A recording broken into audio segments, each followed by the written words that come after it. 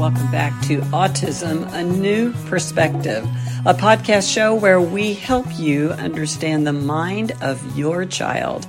And we always encourage you that growth for your child is possible. I'm Kat Lee, and in this week's podcast, Dr. Sheely talks about a very important topic for parents and the crisis state. What does it mean to be in crisis? How do you know? Let's listen in. So, Dr. Sheely, I want to talk about a topic that I just feel so passionately about, which is crisis and then the potential for re-crisis.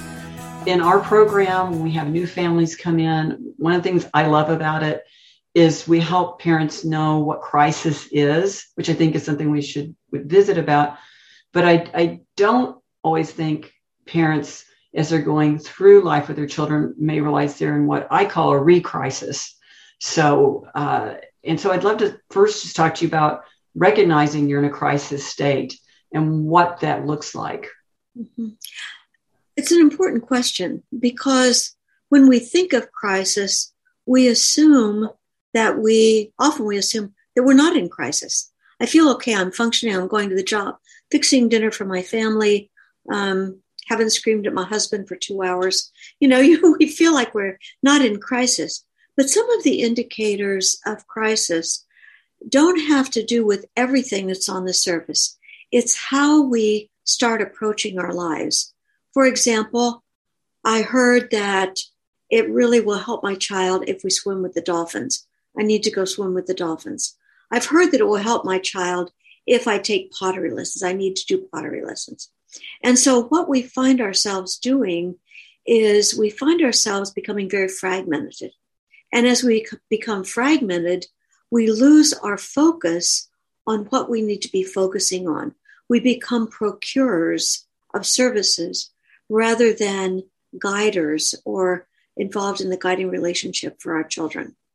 And so if we can keep that in mind and we find ourselves going in a lot of different directions, you can almost say, I wonder why I'm in crisis again. I think it can be really hard, as you touched on, to recognize that's what's going on and recognize the feelings. Like you said, it feels like a functional crisis, but really it's worse than being on a hamster wheel, I think. It's going nowhere fast. It's going nowhere fast. And I think the confusing thing about it is that because we deal with the crisis when people first come into RDI, we assume we've dealt with the crisis. But it doesn't mean that things won't trigger that crisis again. Trigger maybe that initial response we had when we were traumatized to hear that our children had something like autism. And so that can come back. One of the times that I see it come back is when parents go someplace and they see children the same age as their children, and developmentally they're at different places, and it hits them. I've been so pleased because we're moving along, we're doing so well, but my child's not doing that. I had a mother tell me one time that it hit her when she was in the waiting room at the doctor's office. There was a little girl sitting next to her with her mother, and she was doing things that her son, the same age, wasn't doing. She said it just hit her. All of a sudden, she was in crisis again. So there are these things that we don't really think about, and if we're not aware of what's going on, we don't realize what that means to us. And I think there are ways to think about it, but having said that, we're not always thinking about how we think about things in the moment. Well, and generally you don't go, I saw that and now I'm in crisis. It's like takes time to process in your brain that you've been impacted. And I think when I think about parents that I've talked to, it's like a parent would see this, they feel a sense of some kind of a physical wounding. And I say physical because when that hits you, it almost feels physical. And then the crisis comes on top of it. Like it just is almost a spiral. for the parents. And they don't really know that's what's happening to them. Yeah, so they start thinking in a certain way. Oh, I need to address this. I need to do something about this. And that leads them down some of these bunny trails. I mean, we all go down these bunny trails. I don't think this is just specific to autism. I think we all have a tendency to do that.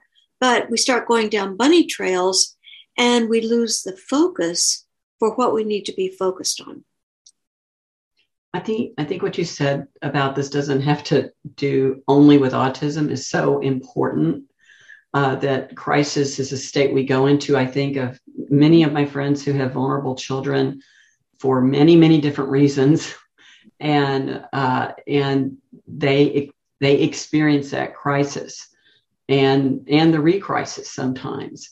If you have a child who put under any physical effort, asthma, severe asthma is onset, you live in a fearful crisis, like, what happens if they don't have their inhaler? What happens? So I think why that's important is to understand that is something that happens to human parent. It happens. It's not, there's nothing wrong with you if that happens, in the sense of it's what occurs in us as human parents. It does. And we want to fix it. I mean, as parents, we want to see what's best for our children. We want our children to wake up in the morning and say, I want to go to school, not I hate school, don't make me go.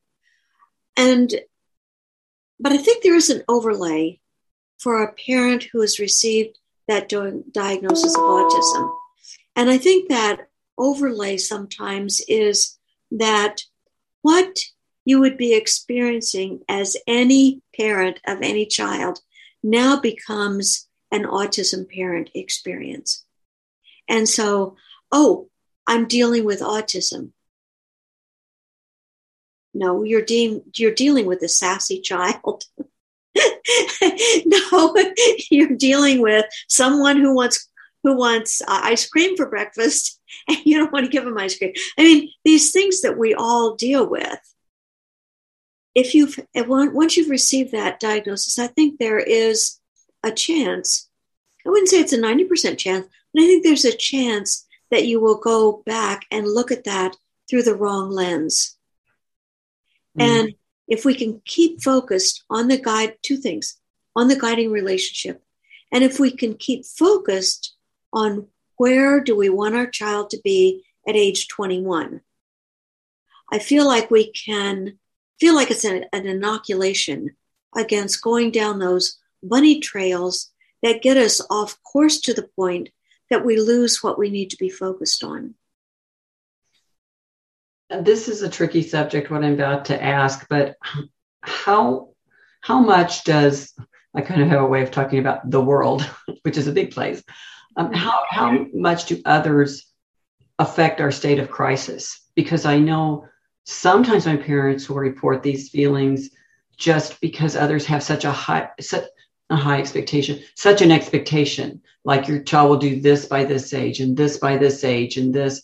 And that knowledge or those little comments like, well, when will your child do this, can send them into crisis sometimes. So how much are they just impacted by others? By others, and maybe by a book they've read or something they've seen on TV. And that idea that my child, I'm so excited.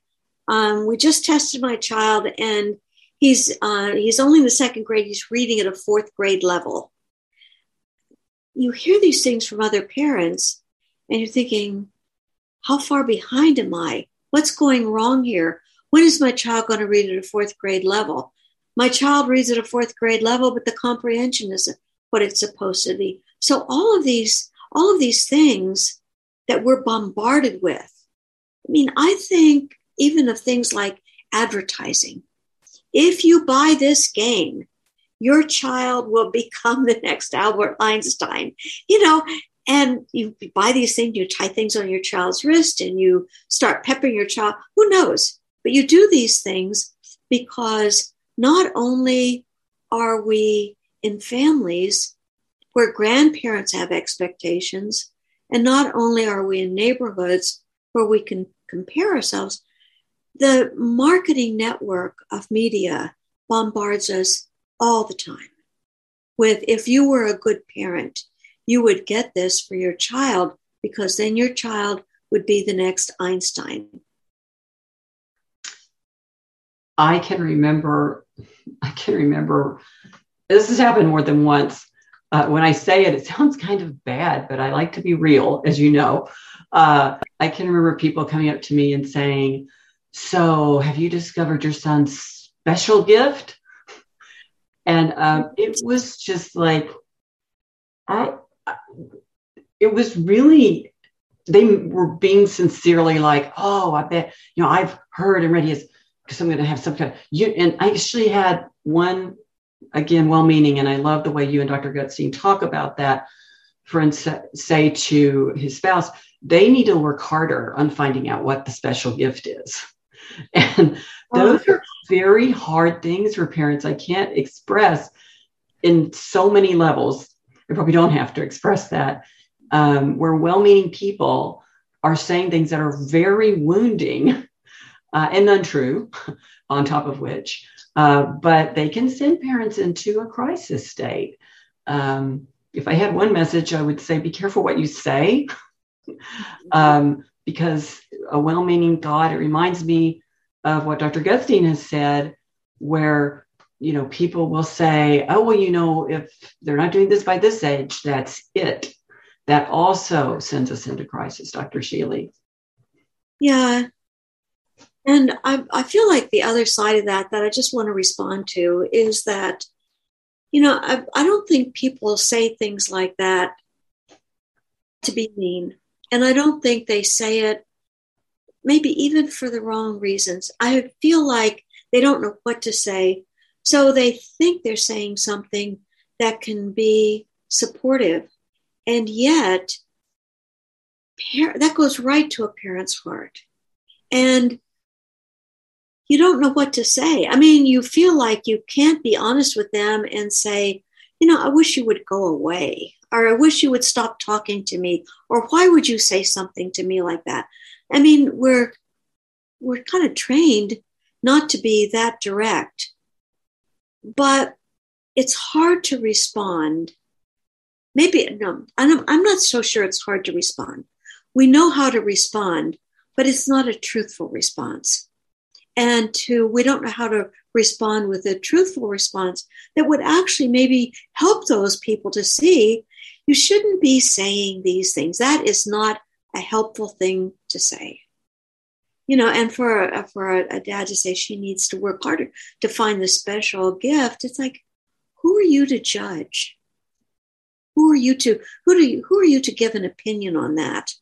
And that whole area of conversation that I've heard more times. If I'd heard it once, it would be more than I want to hear it.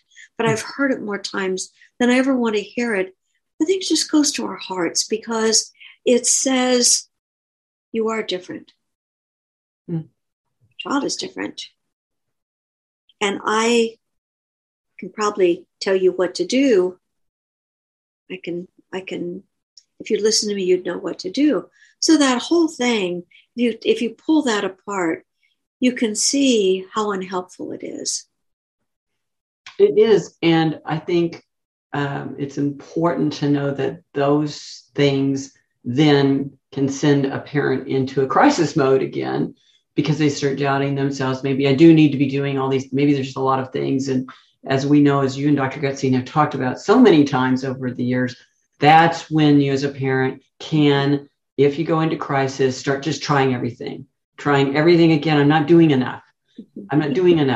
And then there you go. You're spiraling into that space again. I think that's such important work that you both have done for parents to help them.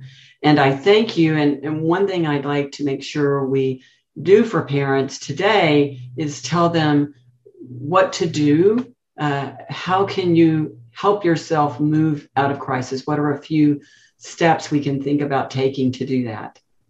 I think one of the ways, if you find yourself being an autism parent, for lack of a better term. I think about autism all the time. I read books about autism all the time. I talk to people online all the time about autism. These are the sites I go to. I think you can take a deep breath and ask yourself, who am I? Who am I? What fulfills me? What is my role as a parent? How do I stay in the guiding relationship with all of my children? How do I make sure that all of my children feel guided by me? What's my relationship with my husband or my partner? How do I keep that balance? And if you find yourself getting out of balance, if you're feeling driven, you are probably going down a path that you've gone down before and forgotten about. And I'm a big proponent of taking care of yourself. I do find that sometimes parents don't want to think of themselves as in crisis. It's almost like a self-judgment, like I shouldn't be in crisis. I've been on this journey with my child. I love my child and my family. I just shouldn't be in crisis. Therefore, I'm not. What would you say to that parent? Yeah, I would say we are who we are, and things get triggered. And the sooner we can recognize that that's being triggered, and we can go back to just being a great guide, a great wife, a great husband, a great parent, a great me for me. I think the sooner that we can do that, we can stop getting overly focused on something that's not going to be that helpful. But I say that without judgment, because I could be talking to any parent right now, and I would be saying the same thing. This is not specific to autism, or it's not specific to ADHD or anything else. It's, as parents, what we go through, because the world we live in sends us messages all the time about what we should do to be a better parent. And we have to really keep our own footing on what we believe, what we know, and what we want the future of our children to be. And thanks for joining us for Autism, A New Perspective, the podcast show where we help you understand what is going on in the mind of your child. And we encourage you that growth for your child is possible. I'm Kat Lee. See you next time.